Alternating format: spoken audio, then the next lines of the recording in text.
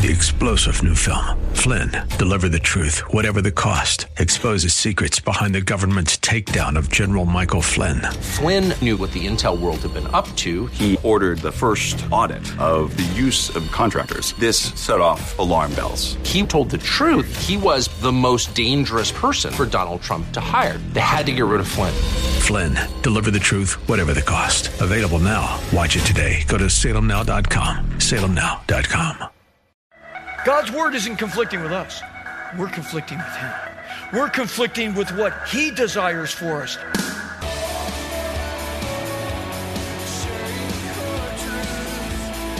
Welcome to Core Truth Radio, a radio ministry of Core Church Los Angeles with pastor and Bible teacher Steve Wilburn. Pastor Steve will be teaching us God's truth right from the Bible with lessons that we may not want to hear, but we need to hear. Let's jump right in today's study.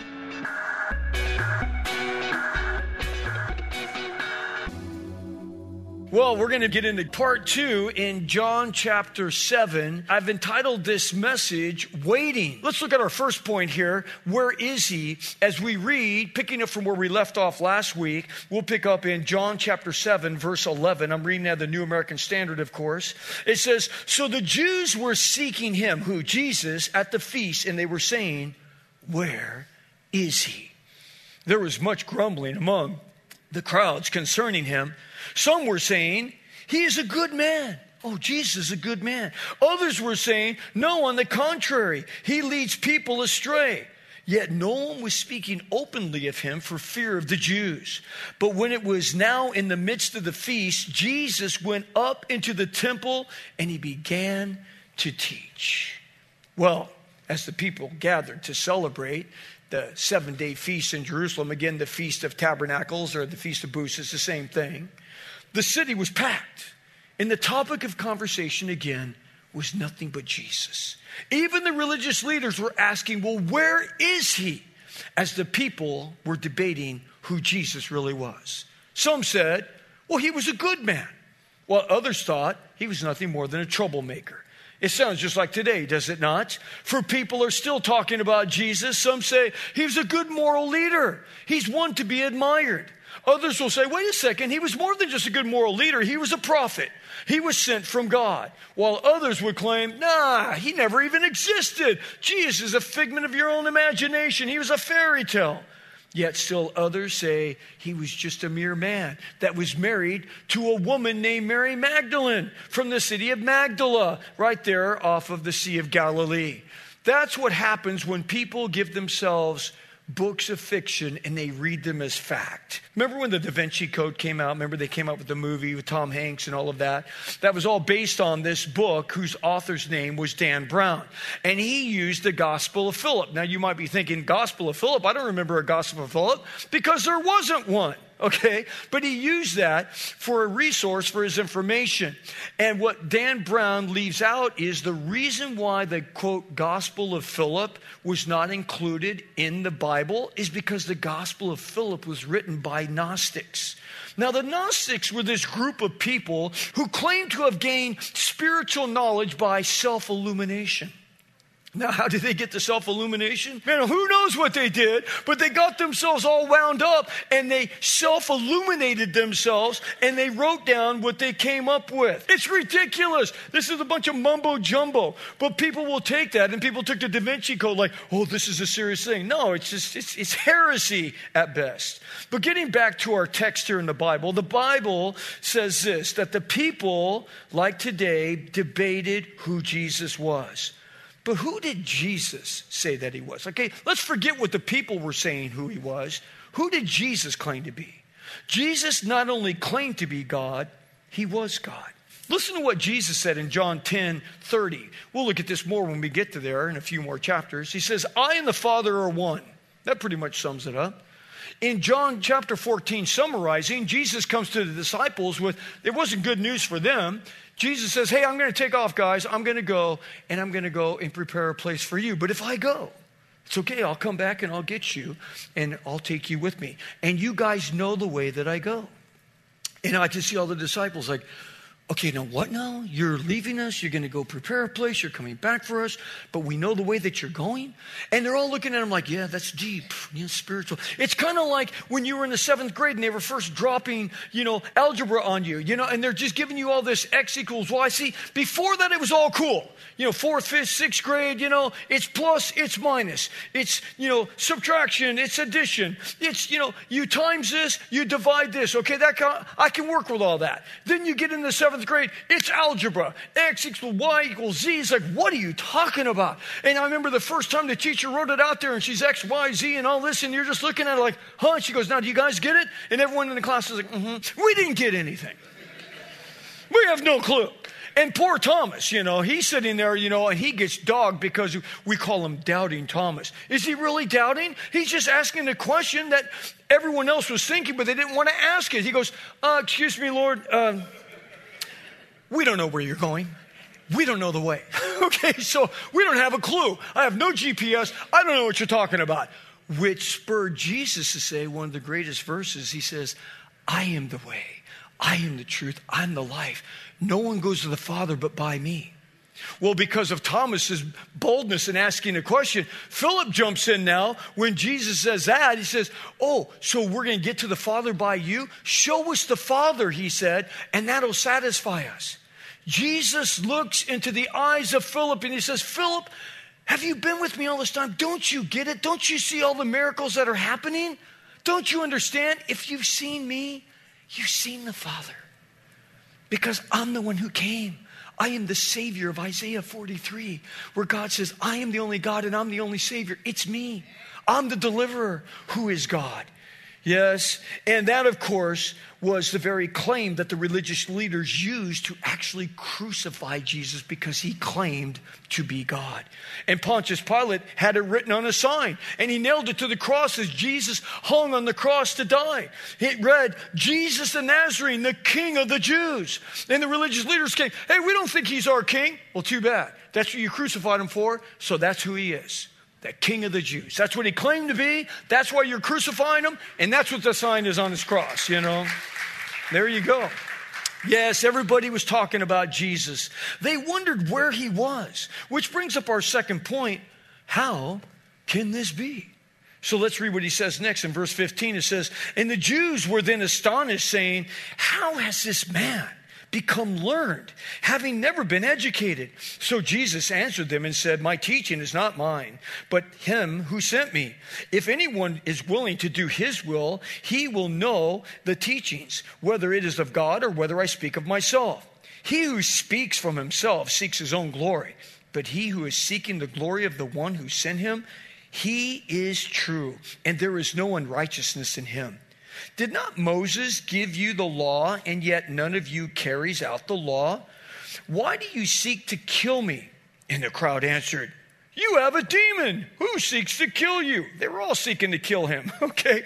Jesus answered them, I did one deed, and you all marvel.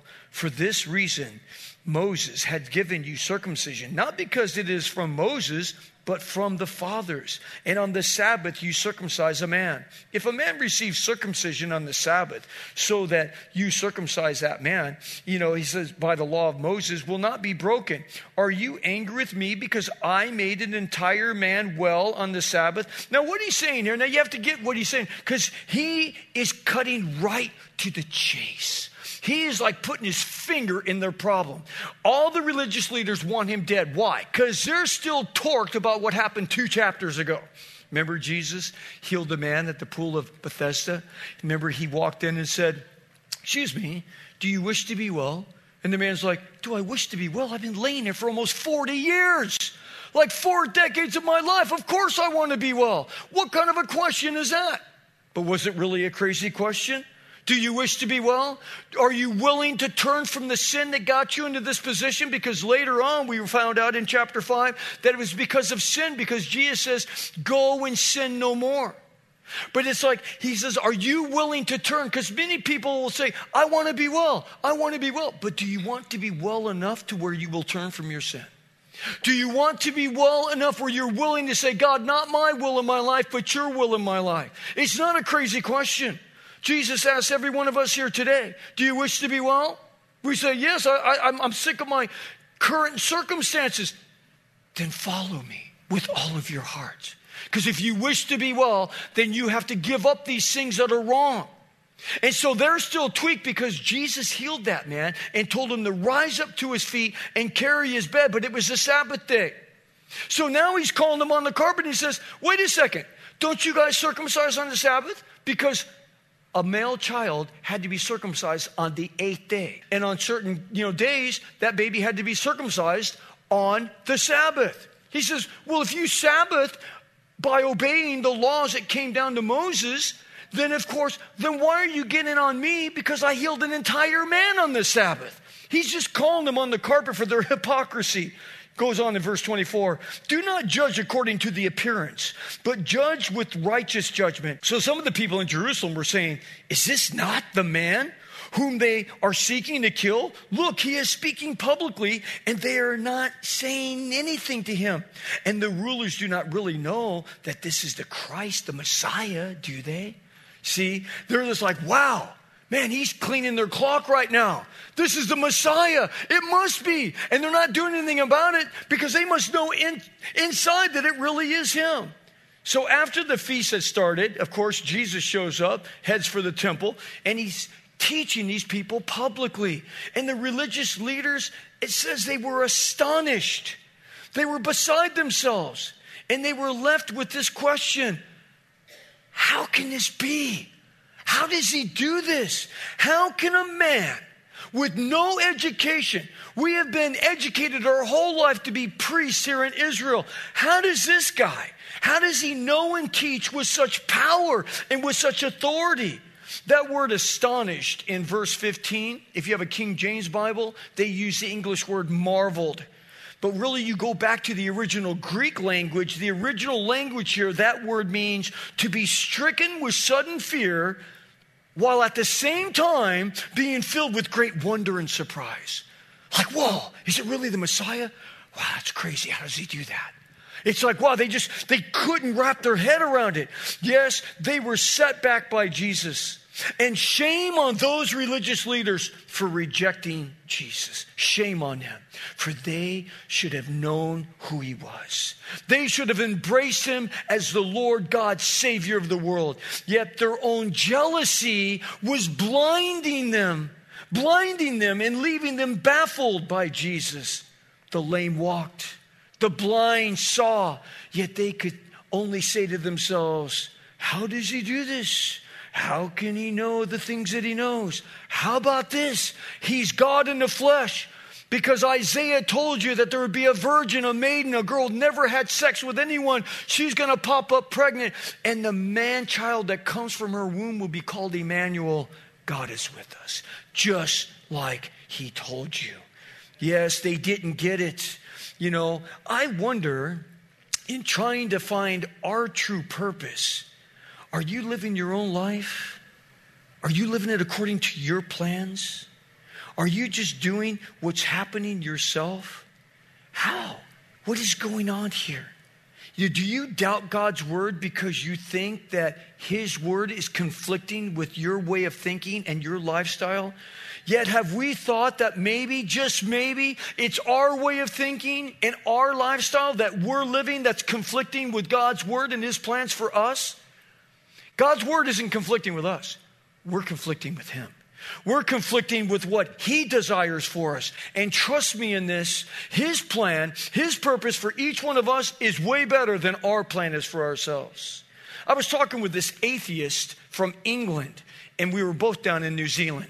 So here we are. It was a divine appointment because he's halfway around the world from his house. I'm halfway around the world from my house, yet we're both meeting together down in New Zealand, and I struck up a conversation with this guy. And I'm entrenched with this conversation about Jesus Christ with him for well over an hour. And he finally said to me, he's like, why would I give my life to this God? And when he says, when I have my life already planned out. And I said to him, wow, what an exalted view you must have of yourself. Here you are, and he had already told me he was 25 years old. You're 25 years old, and you have all of life figured out. What a limited view you must have to think that you have become all knowledgeable as God remains in your mind as nothing more than a figment of someone else's imagination. Yet we both live in a world of unexplainable magnificence. Look at everything around you. You're saying, where's God? He's everywhere. It's like walking up and looking at a forest. Where's the forest? I can't see it. All the trees are in the way. It's like, how can you not see God? And I read him this verse out of Romans. In Romans 1:19, it says this, that which is known about God is evident within them. God is saying, it is evident to every person on the planet. 7 billion people, it is evident. Why? He goes on to say, for since the creation of the world, God's invisible attributes, his eternal power, his divine nature have been clearly seen, being understood through what has been made, so that they are without excuse. How can you look at the world today? How can you look at the sun every day coming up? How can you look at the moon and the stars? 100 billion galaxies, 100 billion stars in each one. How can you look at just the things that we take for granted?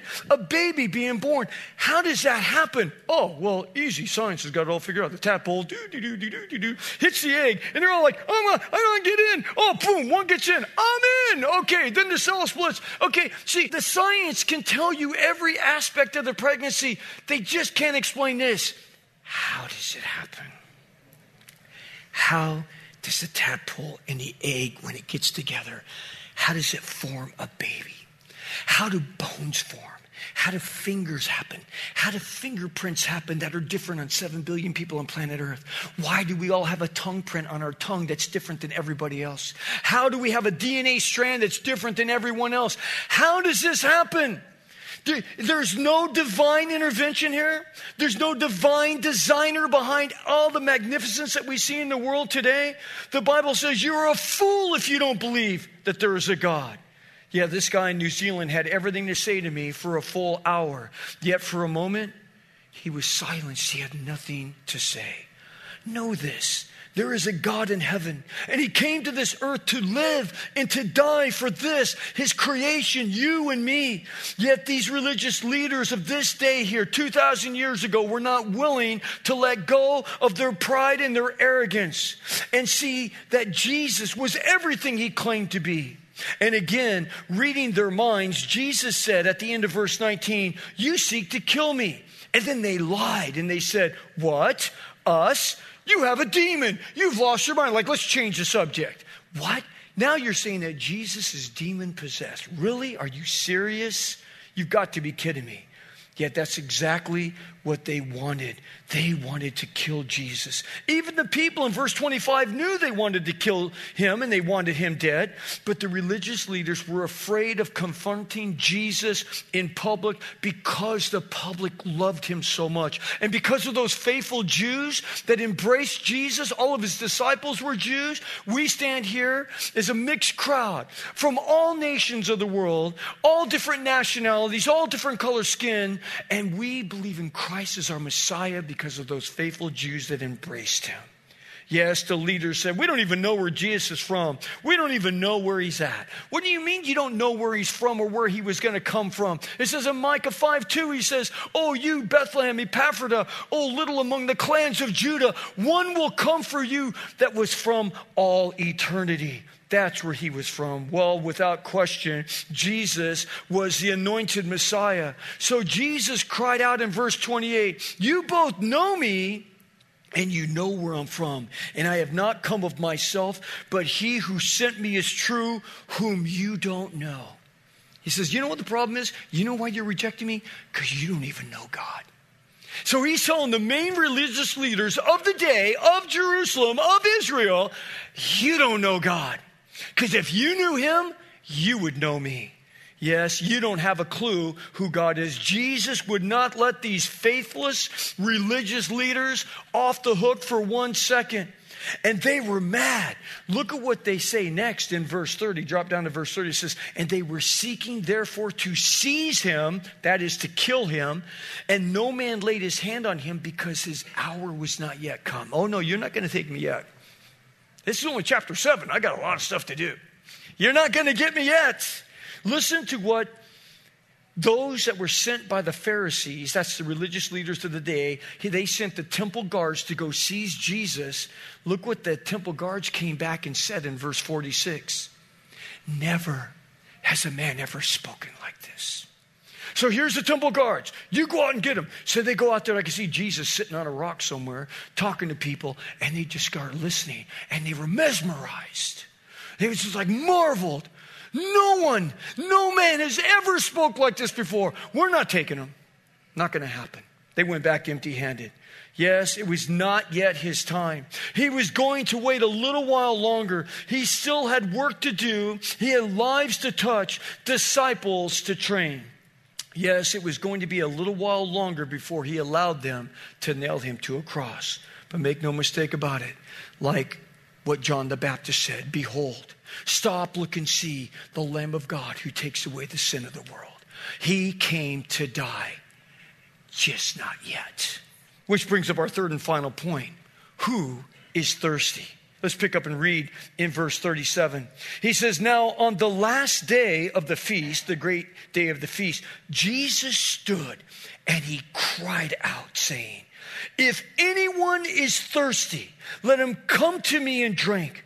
He who believes in me, as the scripture said, from his innermost being will flow rivers of living water. Wow. Notice here, again, it's the last day of the feast. And here's an interesting fact that would happen on the last day of the Feast of Tabernacles or the Feast of Booths. The high priest would carry back to the temple a golden container of water from the pool of Siloam. And as they came to the temple, 3 trumpet blasts were made to mark the occasion with joy. Then the people would recite Isaiah 12:3. Let me read you what they're reciting as he's carrying this water back from Siloam. The people would say, therefore you will joyously draw water from the springs of salvation. So it's like his symbol of what was going to happen one day, where salvation would come upon the people. And as the priests marched around with the altar with the water, and they offered up the sacrifices, thanks to God for his provision for rain.